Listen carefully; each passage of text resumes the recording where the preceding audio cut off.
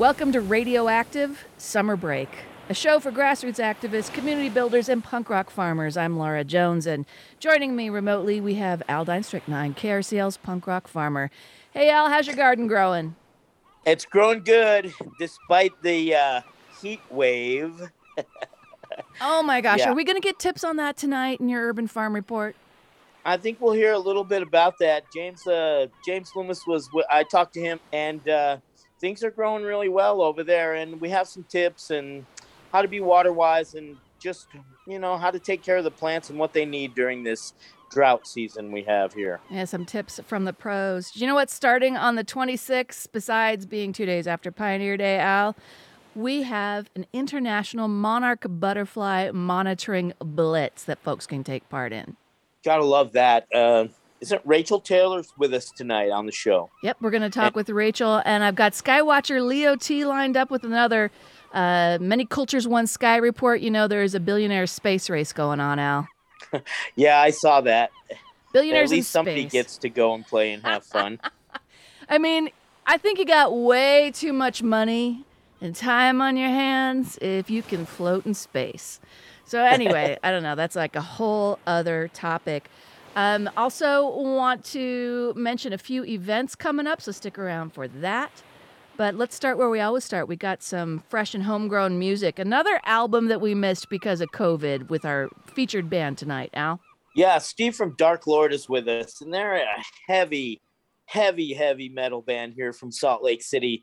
And even got to play some shows with them. It was pretty cool. We played the Ranch Benefit a while back where they had a bunch of skateboards and really cool. It was really cool. We were up in this little crow's nest and we all rocked out that night. It was a great night. I had fun that night, Steve.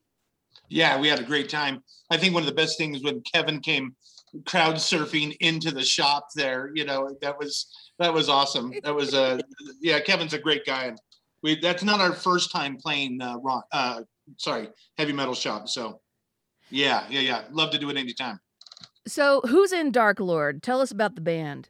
So Gunnar Bandura is our singer and guitar player. And then Zach Kelly, I like to call him Zach Mild. He's on lead guitar, and Bruja on bass, and I'm playing the drums. How long you guys been together? 6 years. We're going to have 6 years in August. So you recorded this album, put it out right before COVID. You kind of been sitting on it. It's Magic Realms. Yeah. We recorded with Andy Patterson, the one and only, the Wizard. So he did a great job, and been sitting on a little while. I'm proud of it. I think it's a good work. That's always nice. I when you're proud of something that you put out, it's big plus. Yeah. I put out things that I've been like, well, we could have done that better. But for constraints of time or money, mostly money, Right. Yeah, right. But when you're producing everything yourself, you always have to take that in consideration. But I think it's good. I like the artwork on the album a lot. I like the look of it. I think it's a colorful. I think it's an attractive. Yeah. I'm excited. And we're all over the place. It's not just one thing. We're kind of exploring some different areas, not just all the same type of music throughout it. So, cool. Very good. Set up this first one for us. What do we got? Raised by Wolves? Yep. So Raised by Wolves, I wrote in a tribute to a good near friend of mine named Chris Drillinger, who passed away a few years ago. I played in a band with him called Year of the Wolf, and miss him and love him. And it's kind of, I wrote it in tribute not only to him, but the punk rock community here in Salt Lake that I've been proud to be a member of it since the 80s. And I just felt like they were raised by wolves. Very cool. This is Raised by Wolves from Dark Lord, fresh and homegrown, right here on KRCL 90.9 FM.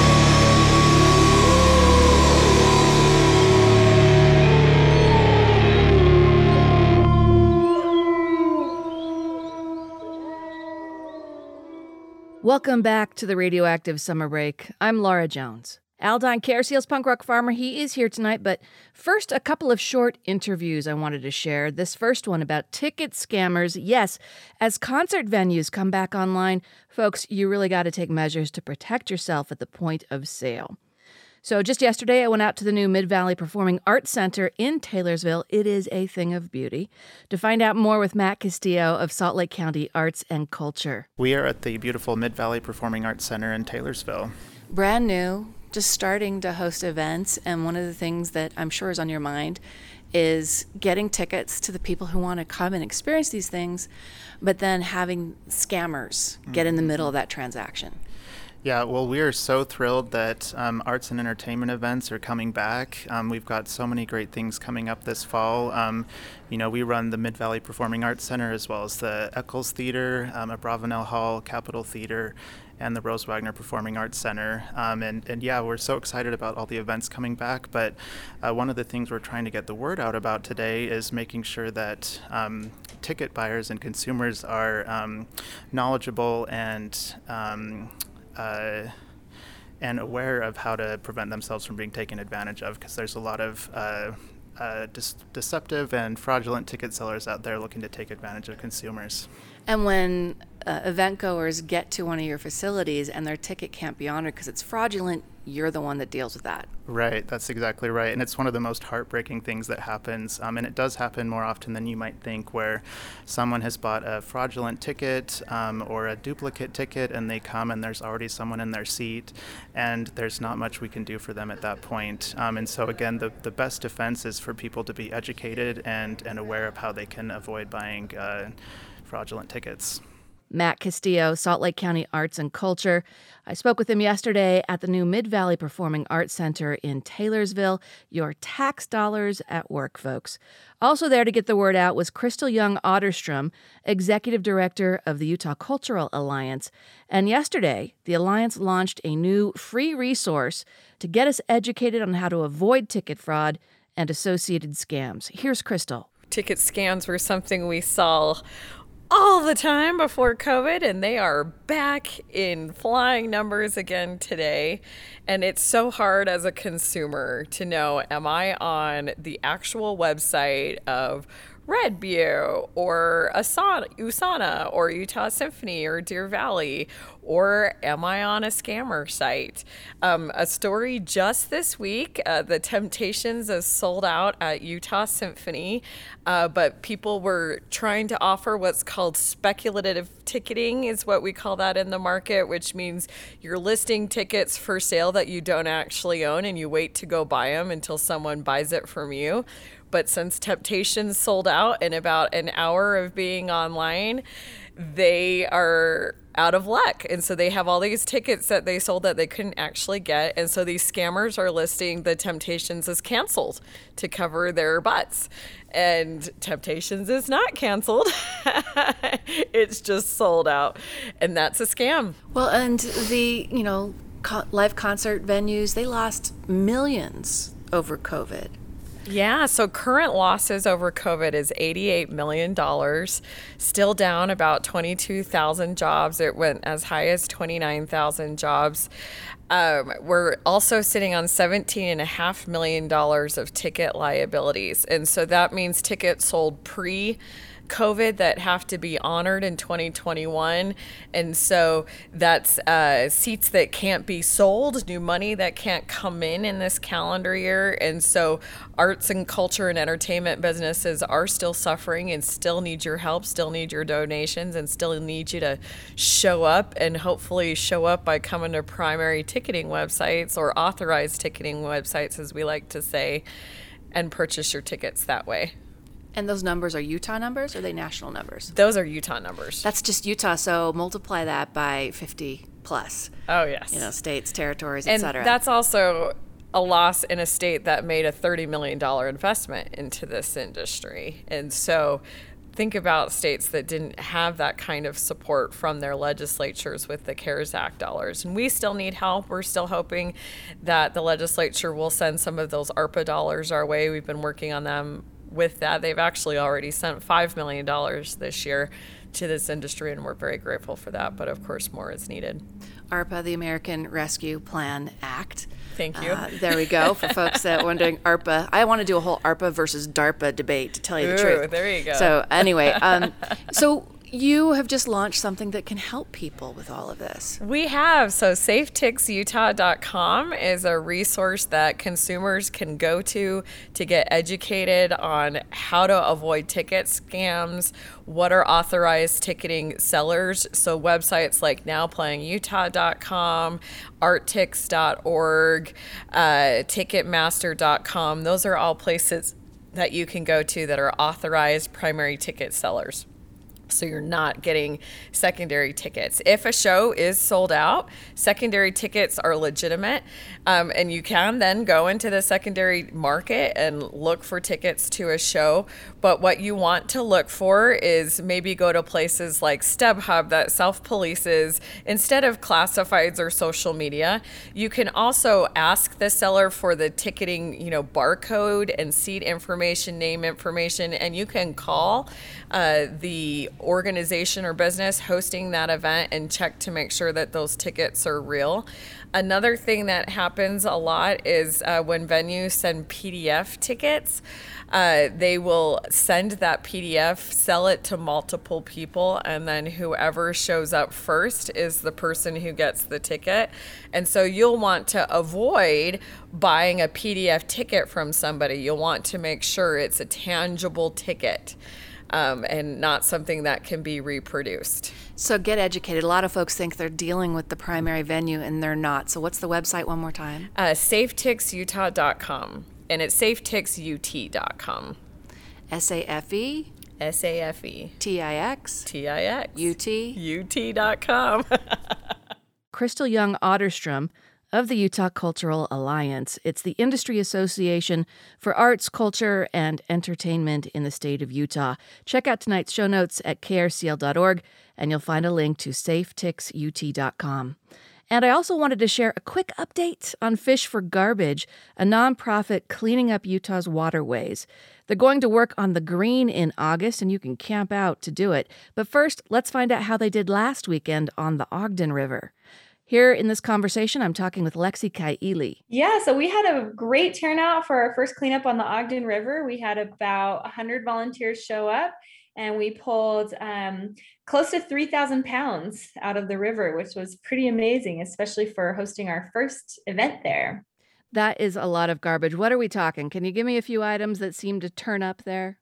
Yeah, so lots of tires, lots of sofas and couches and furniture, and then just trash. Just people like to go and dump their trash there in general. So lots of bags of trash, tons of plastic. But yeah, mostly what we saw were tires and metal and big pieces of plastic. We have a couple more cleanups coming up this summer. Let's talk about the one that's happening in mid-August. Get it on people's radar and help them figure out where to sign up. Yes, so you can sign up for our cleanups on our website at fishforgarbage.org. And we have our next month cleanup on August 14th. That's going to be on the Green River. And we do that in partnership with GROGA, which is the Green River Guides and Outfitters Association. We'll be camping over the weekend, and we'll be meeting up at Dutch John, just below Flaming Gorge Dam. So is it going to cost us anything to participate with the camping and everything? What should we expect? Yeah, so there's so many different options for camping. There's lots of BLM land that you could use if you want to just come and pitch a tent or park a car. There's also campgrounds that have nice picnic tables and fire rings, that sort of thing. So there's something for everyone, and we just encourage everyone to come out and have a great weekend of fishing and good times. We'll have casting competitions, free shuttles. We're just excited to bring everyone together again. So we'll put a link in the show notes for where folks can register. You got to sign a waiver and all of that. But what happens on Saturday, August 14th down in Dutch John? Because it's not just a cleanup. There's lots of stuff happening for this one. Yes. So we'll launch our boats, rafts, any flotation device you have and want to bring. Anywhere between 7:30 and 10 a.m. at the Spillway Boat Launch, which is just below the Flaming Gorge Dam. We'll float and clean up basically all day. From 3 to 7, we'll have a casting competition. And then at 6 p.m., we'll have a free barbecue style dinner provided by Groga and Uinta Brewery. And that's going to be at Dripping Springs Campground. We'll also have awards and prizes at the campground at 7 p.m. And then at 8 p.m., we'll have an after party around the campfire. And I hear, Tail, that you might have a few spots at your camping site at Dripping Springs if people act fast. Yes, if you act fast, feel free to email us at info@fishforgarbage.org. We have about 8 spaces for cars available still, and roughly 40 people. In the meantime, anytime you're out on the water, any body of water in Utah throughout the summer, you want people to fill the net. Yes, absolutely. So we want to make sure that the message and the awareness goes beyond our cleanups. So this is just a way for us to bring a bunch of people together, find a targeted area that needs some TLC, and to host an event to remove a large amount of trash. But as you know, every day, it doesn't matter where you're walking around in your neighborhood, down to the park, on your way to the bus stop or around your workplace, whatever it is, there is trash to be found and removed from all of those areas. And we just encourage everyone to do that on their day-to-day and just incorporate that into your daily routine. Lexi, thank you so much for giving us an update and for casting ahead for your next cleanup, which is on part of the Green River with Groga, the Green River Outfitters and Guides Association. Thanks so much for all you do to clean up Utah. Thank you so much for having us. Skywatcher Leo T here. Look up, look around, and get a little bit lost in space. As we look up in the orange, fire-tinged sunset and dusk, there are always treats to discover. Even in the smoke and haze, you can see the moon growing from a crescent to a half and rising higher to the left every night. A couple of nights ago, we were lucky enough on the 11th to look out and see the crescent moon hanging low with Venus just to the right, like a Turkish flag, very surreal. And then later in the dark, Mars, half of a degree from it, like cosmic cue balls. And as the sky evolves to dark, wheel around to the south and slightly east for Scorpio. Yes, I've been mentioning that. There are other treasures to uncover, though, in the tail of the Scorpion above the horizon. Follow the curve from the pulsing big orange Antares toward the horizon. Look for 2 bright stars close together in the tail. These are known as the cat's eyes. Both are blue-white supergiants. Also to the left of the eyes are beautiful, sublime, open clusters with the binoculars. In popular news, you probably heard this. Richard Branson reached space on a test flight for Virgin Galactic before gliding back to Earth and touching down on Sunday. Richard Branson and his staff have been designing, engineering, and testing for decades using an evolving space plane that uses the very solid idea of getting into orbit from a space jet. He has been promoting space tourism as well since the 80s. His goal is to get to space, and now he has, as a passenger on a craft in a suborbital lob. Congratulations, Virgin Galactic. Now, this thought for your consideration, though. Let's keep an eye on these ventures and others such as SpaceX and others, launching hundreds of satellites that add to space junk and make it dangerous to navigate in low Earth orbit, or even at times to do deep space telescope work. Taking the Skywatcher spaceship a little further out, NASA's Mars Perseverance rover has been roving around in the Al Jazeera crater, exploring a bit with its companion helicopter taking shots from above. And next week, NASA launches a deep space probe to an asteroid. And in deep space exploration from our home planet, a South African telescope has captured a stunning image of a radio galaxy, cosmic threads, ribbons, and rings caused by powerful radio emissions from matter falling into a giant black hole at the center of an elliptical galaxy. It's a stunning view of the South African Meerkat telescope. Data shows as red and orange in the composite view. This is listed on the Skywatcher Leo T Facebook page with other resources for this program. On Skywatcher Leo T, it's one sky, many cultures. This from Anthony Avini's Star Stories book. Crossing the Mediterranean Sea in ancient times was fraught with danger. Reports of extraordinary shipwrecks left coastal dwellers imagining its waters crawling with all manner of hideous creatures, such as the multi-headed winged serpent Leviathan of Hebrew writings and Scylla, who patrolled between the Italian peninsula and the island of Sicily. In this myth, a beautiful maiden is transformed into a 4-eyed, 12-tentacled, 6-headed shark-toothed beast. The beast sank ships and devoured their crews. Such stories gave the people of African nations quite a fright and a little reason to be terrified. They were aware of Cetus, a gigantic sea monster with the head of a whale, razor-sharp teeth, and the coiled tail of a serpent. Cetus, after being sent to devour Princess Andromeda, was sent to reside peacefully in the southern skies amongst other water constellations like Pisces the fish, Eridanus the river, and Aquarius the water bearer. And speaking of water, it's time for us all to do a little bit of a rain dance, isn't it? Let's get that rain coming down. Bring it on, bring it down. Enjoy the magic. Look up, look around, and get a little lost in space. Skywatcher Leo T on KRCL. Hey, thanks, Leo. Another great report. Yeah, check tonight's show notes. We'll put a link to Skywatcher Leo T's Facebook page. You're listening to the Radioactive Summer Break, the Punk Rock Farmer Friday edition. I'm Laura Jones, and Aldine Strychnine joining us in our home casting edition of the show as well. To find out what's going on with KRCL, just go to the website, krcl.org, and you can read up on our move, our new studios, Songs of Summer, the Radioactive Summer Break. And if you go to Rallies and Resources under the Community Affairs tab, you'll find out about items such as this. And this being, Aldine, you're going to love this, an international monarch monitoring blitz coming up starting on the 26th of July. Joining us to talk about it, we have Rachel Taylor of the Utah Friends of Monarchs. And Rachel, first of all, name change for the organization. Let's get everybody up to date on what's going on. Well, we really over this last year had a lot of people from the greater Utah area join the group, and we had, we still have an existing great group in Bridgerland up in Cache Valley, Monarchs of Bridgerland, but I just wanted to be a little bit more inclusive, trying to get more people. We had one of our first sightings in Washington County this week from a gentleman in Beryl, Utah. Yeah, Beryl. So it's just trying to be a little bit more inclusive. It was Monarchs of the Wasatch Front, as you recall, Al. We've had Rachel on many times. Oh, yeah. You got some milkweed from the station before the landscape got ripped out over there on North Temple. I've got some, and trying to do our part to make sure that monarchs have something to eat as they migrate through the Wasatch Front. But this blitz always catches me by surprise. I never think of it in the high heat of summer, Rachel. So tell us what it's all about and how people can get involved and why it's necessary. Absolutely. So it is the International Monarch Monitoring Blitz, and it is July 23rd. It starts July 23rd for a week, and it includes really Canada, the U.S., and Mexico. And we're just trying to get a handle on what's going on with the population.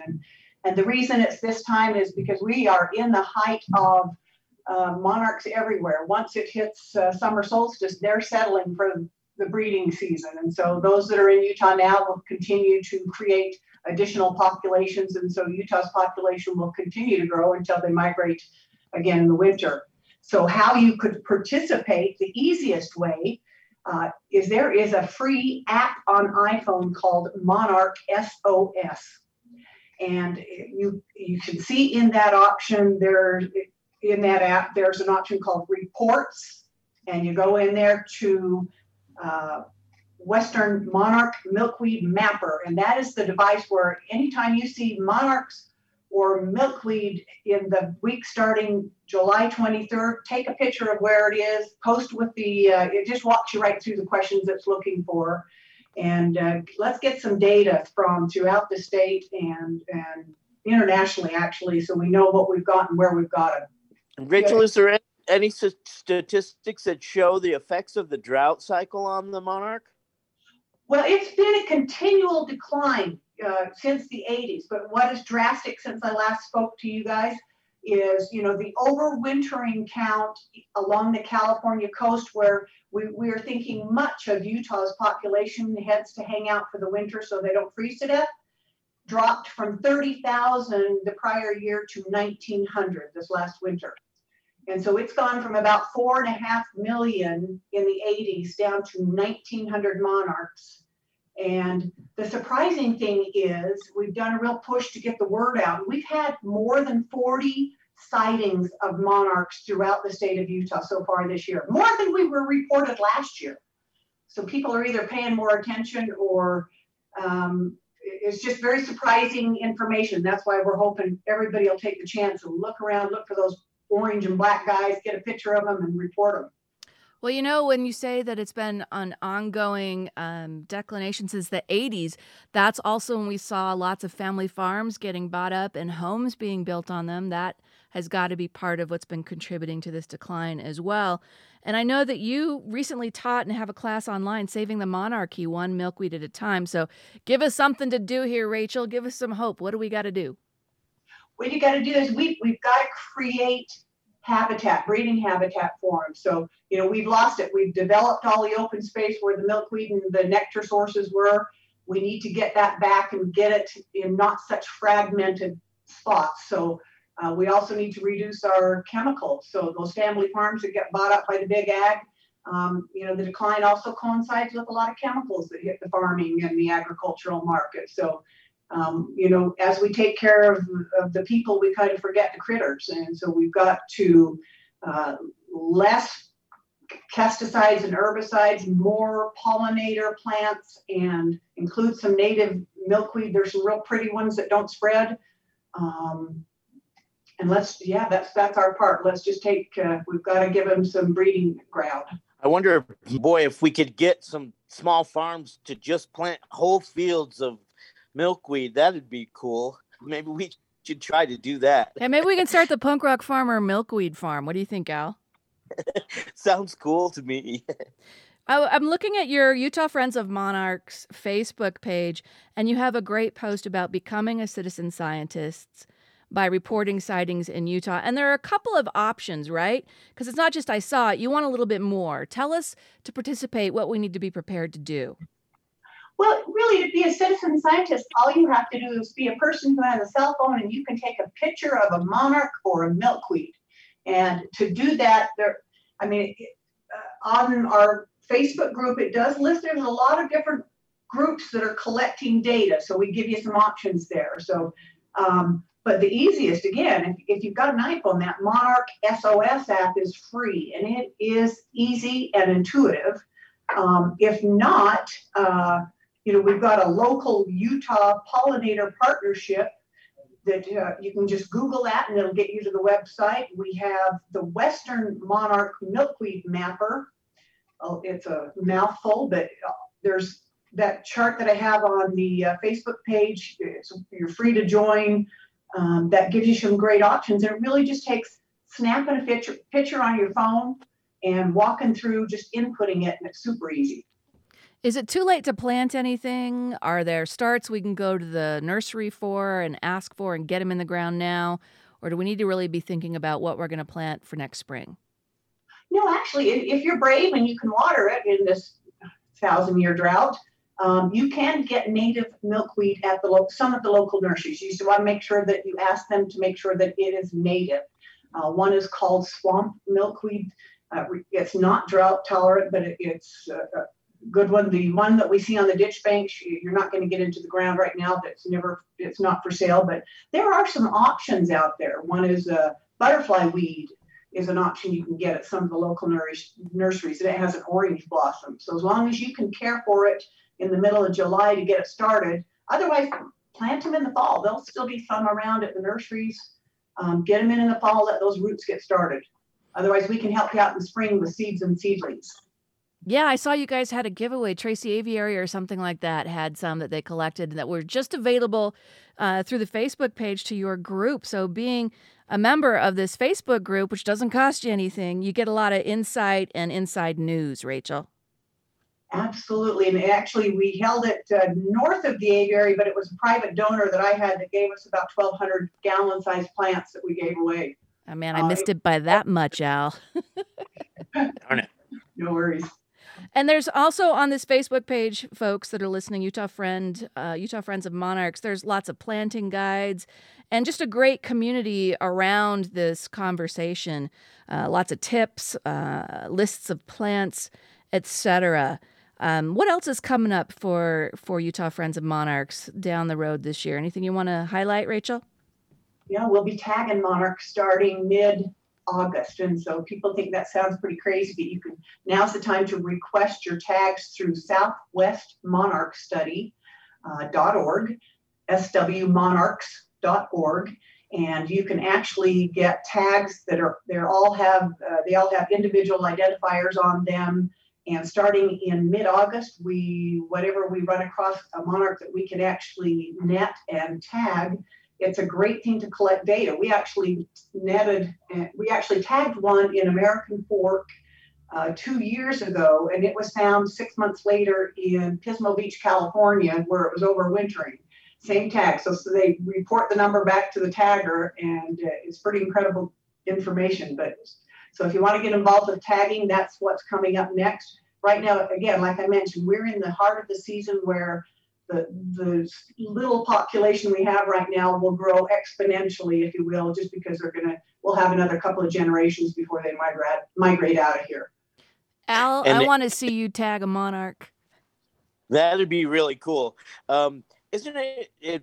Is it that you have to tag them at a certain time, right, before they make the long journey? Is that correct, Rachel? It's the generation that's the critical part. So the generation that is born after, say, mid-August does not have that instinct to become a breeding generation. They know that they are the generation that is to save the species. They have to get to somewhere colder. That they'll be warm enough for the winter to not freeze them. So they head to either Mexico or California. And so we only tag the newborn adult butterflies after, mid-August to catch that. And they are the ones that live 9 months, where the rest live 3 to 5 weeks. Right. Wow. So there's some training, I understand, coming up, too, for how to tag a butterfly. Because I remember as a kid, it was don't touch their wings. So it's a very delicate thing, I understand. Yeah. Come and join the group, the Utah Friends of Monarchs on Facebook. And we'll definitely, if we can get some live ones here that we can tag, we'll set up something so that people can learn. Otherwise, there's a video on Southwest monarchs.org. Their website has a little training video. It's just a matter of grasping them gently and putting the tag in the appropriate cell on their wings so that it doesn't affect them, because it's surprising. You put that tag on, open your hand, and they fly off like a bullet. No impact at all if you get it in the right spot. Thanks so much, Rachel, for coming on again. How can people find you guys? You can definitely find us on Facebook, Utah Friends of Monarchs, or if you want to email me directly, monarchsinutah@gmail.com. We'll put all of that in the show notes. Thanks, Rachel. See you soon, guys. Thank you. So it's time to get some more music, Al. But before that, we've lost some folks over the last year or so. Some related to COVID, some not. And music musician that folks in the scene probably know, Herc. Rock Out and Remember Herc is happening on Sunday at Garage on Beck. Yeah, Herc Ottenheimer. He passed away in January. Dear friend for many years. God, I recorded 5 or 6 projects there at Herc's living room studio. We're gonna commemorate his, all the great stuff that he did and all the musicians that he touched. There's quite a few musicians, bands playing, and people will show up to jam. We start around 6:30, and I think we go to about 9:30. Folks are encouraged to come and say a little piece, something, a memory they have of Herc, and bring your guitar. There'll be a whole back line set up, but we're going to rock out.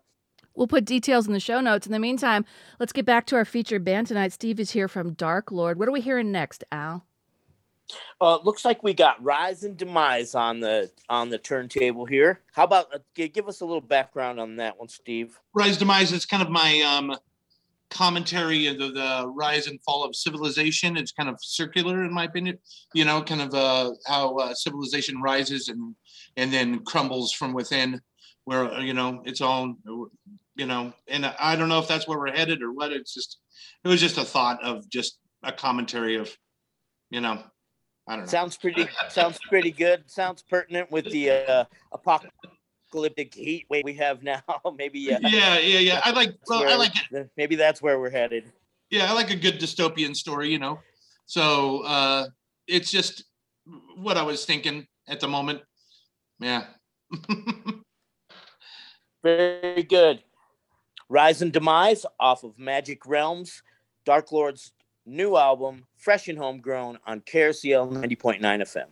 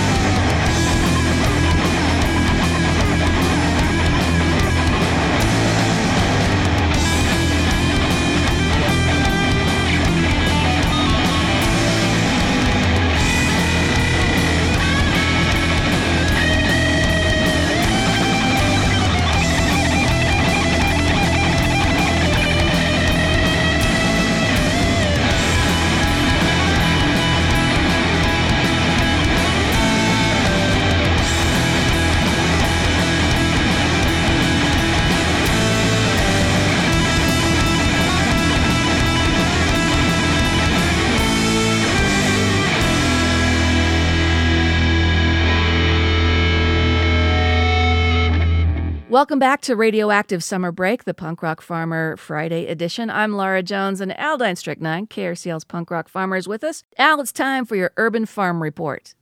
Earlier this week, in the morning to beat the heat, I went down to talk to James Loomis at the Green Phoenix Farm. And he had some good tips on keeping your plants happy during the drought and hot weather and all this heat wave that we're having. Here's that conversation with James. So I'm here at the Green Phoenix Farm. This is Al, the Punk Rock Farmer, and I'm here with James Loomis, and he's the head honcho here.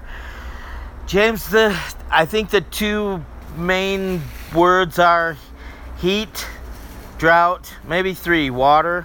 Yeah. And or lack thereof.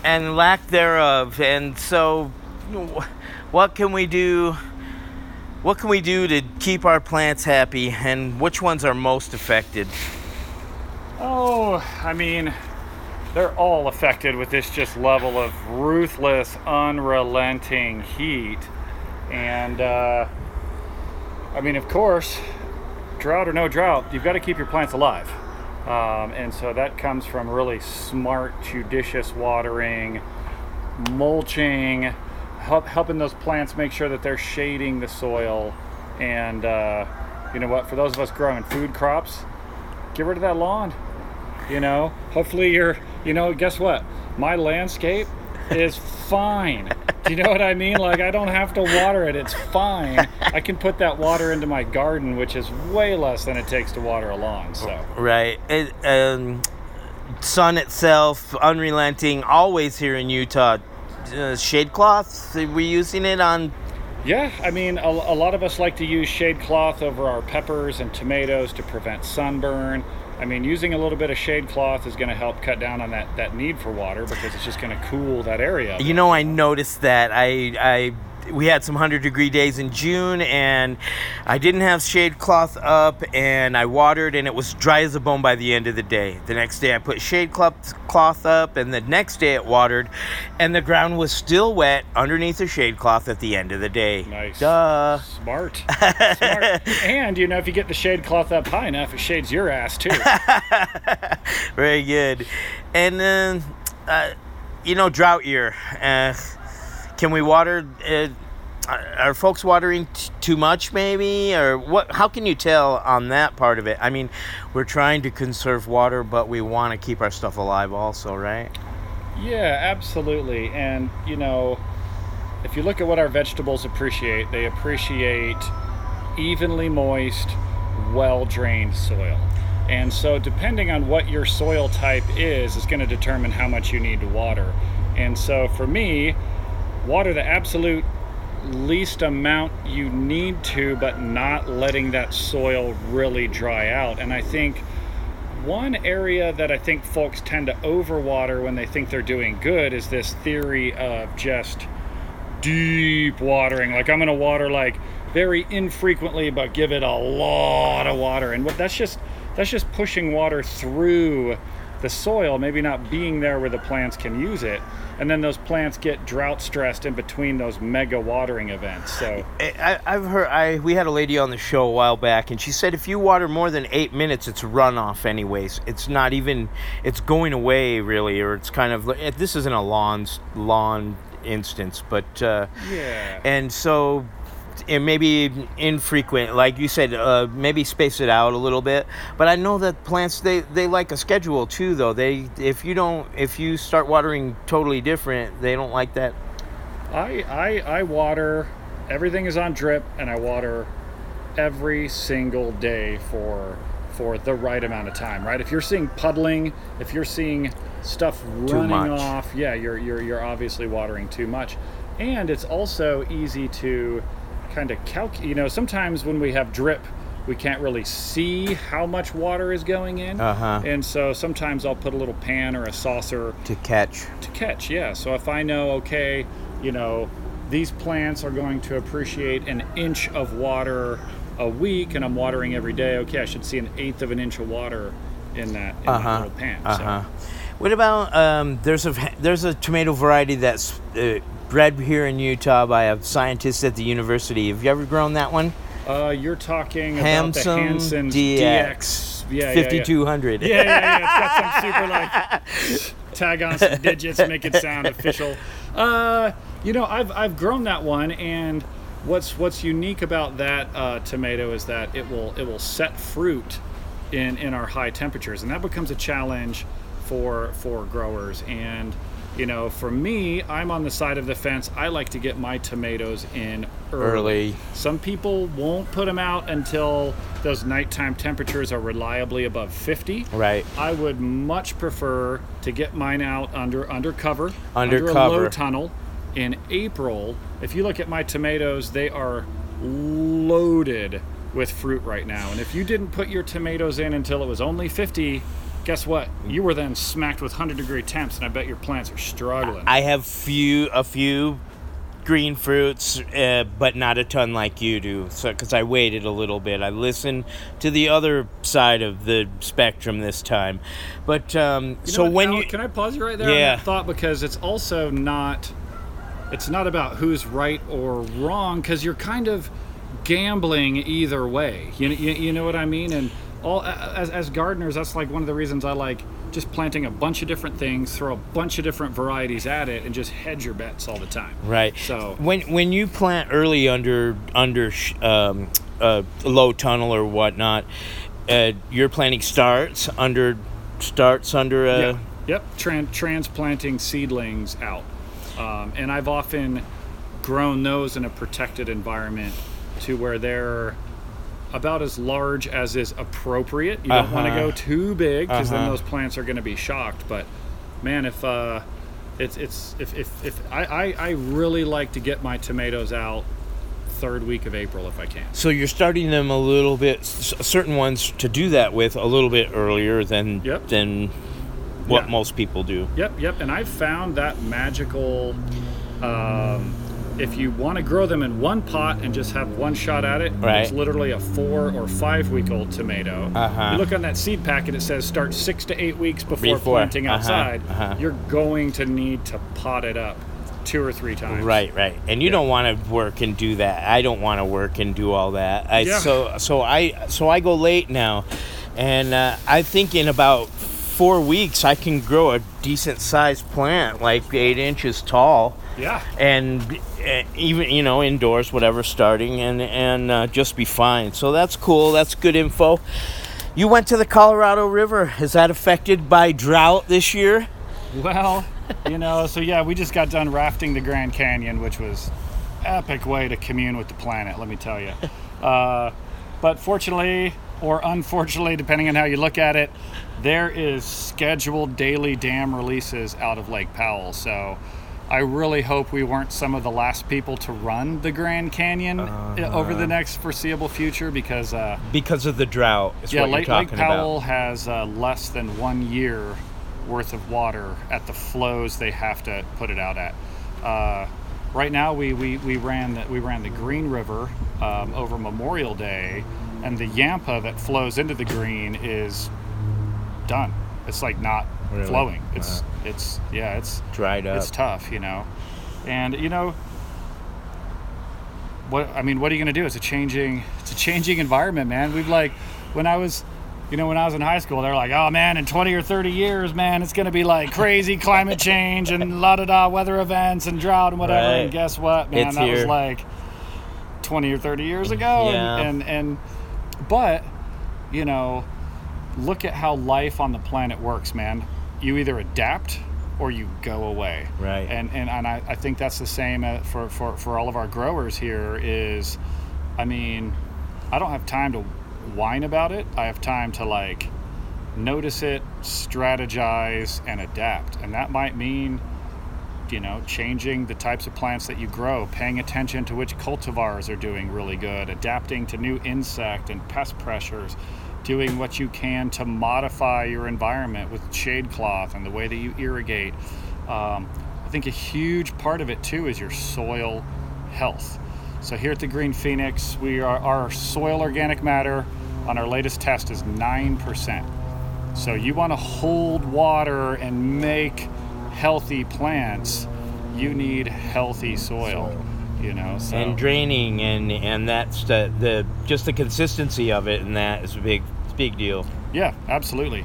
And you know, that's also, some people are on different schools of thought. Once a lot of agricultural universities will say, oh my gosh, once you get like 4 or 5%, don't add any compost or anything. But my nutrients are balanced. I have salinity that is not even measurable, which is incredibly rare in our area. Yeah. And so and the good ways to check that or do the soil test in USU, or to make sure you know where you're starting from. Yeah. I really like Peaceful Valley Farm Supply. They strictly work with organic growers, so I think they have the most understanding of what we're going for in organics. And again, stuff we talk about, man, it's not like what I say is the way it is.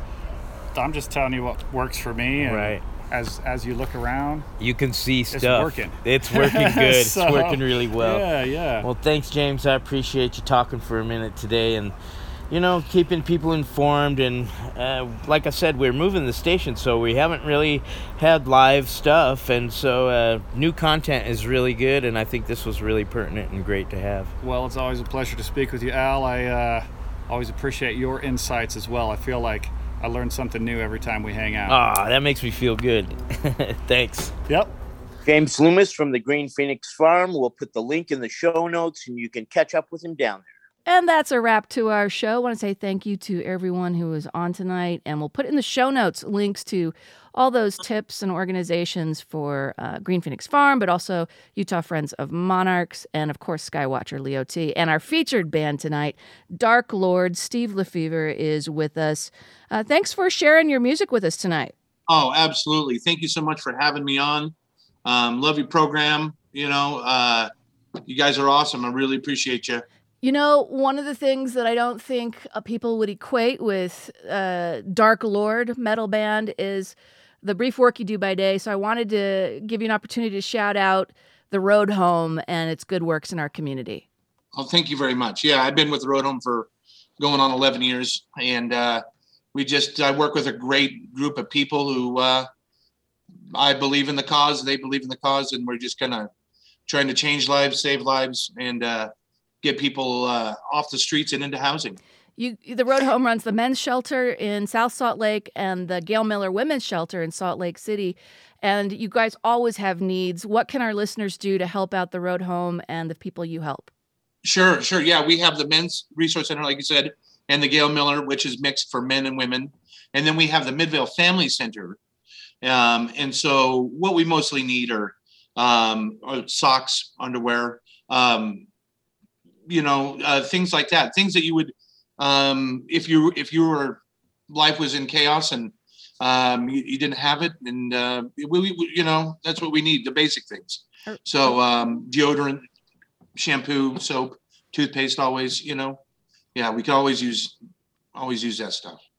All right, we'll put a link in the show notes so folks can do their bit to help out the Road Home and the folks who are transitioning through homelessness. Al, it's so great when I hear of the good things that musicians in our community are up to, either by what they do for a living or the causes that they support, or like getting together to remember Herc on Sunday at the garage. Yeah, from like Rock Against Reagan, Food Not Bombs. There's so many things that musicians get involved in that help to build the community here in Salt Lake, and really proud to be one of those musicians here in town. All right, so one more from Dark Lord then, Al? Hey, Steve, will you tell us a little bit about Falling on the Blade, the next song we're going to play? Sure. So I'm a big fan of like samurai movies and such. And when the one individual is met with a choice that has to be made, and that is to hold the sword out in front of them and take their own life with dignity and falling on the blade. I just kind of, that is that imagery to me is really powerful for an individual to choose that, to do that. So I wanted to put that to music, what I felt, Off of Magic Realms from Dark Lord, this is Falling on the Blade, fresh and homegrown at KRCL 90.9 FM.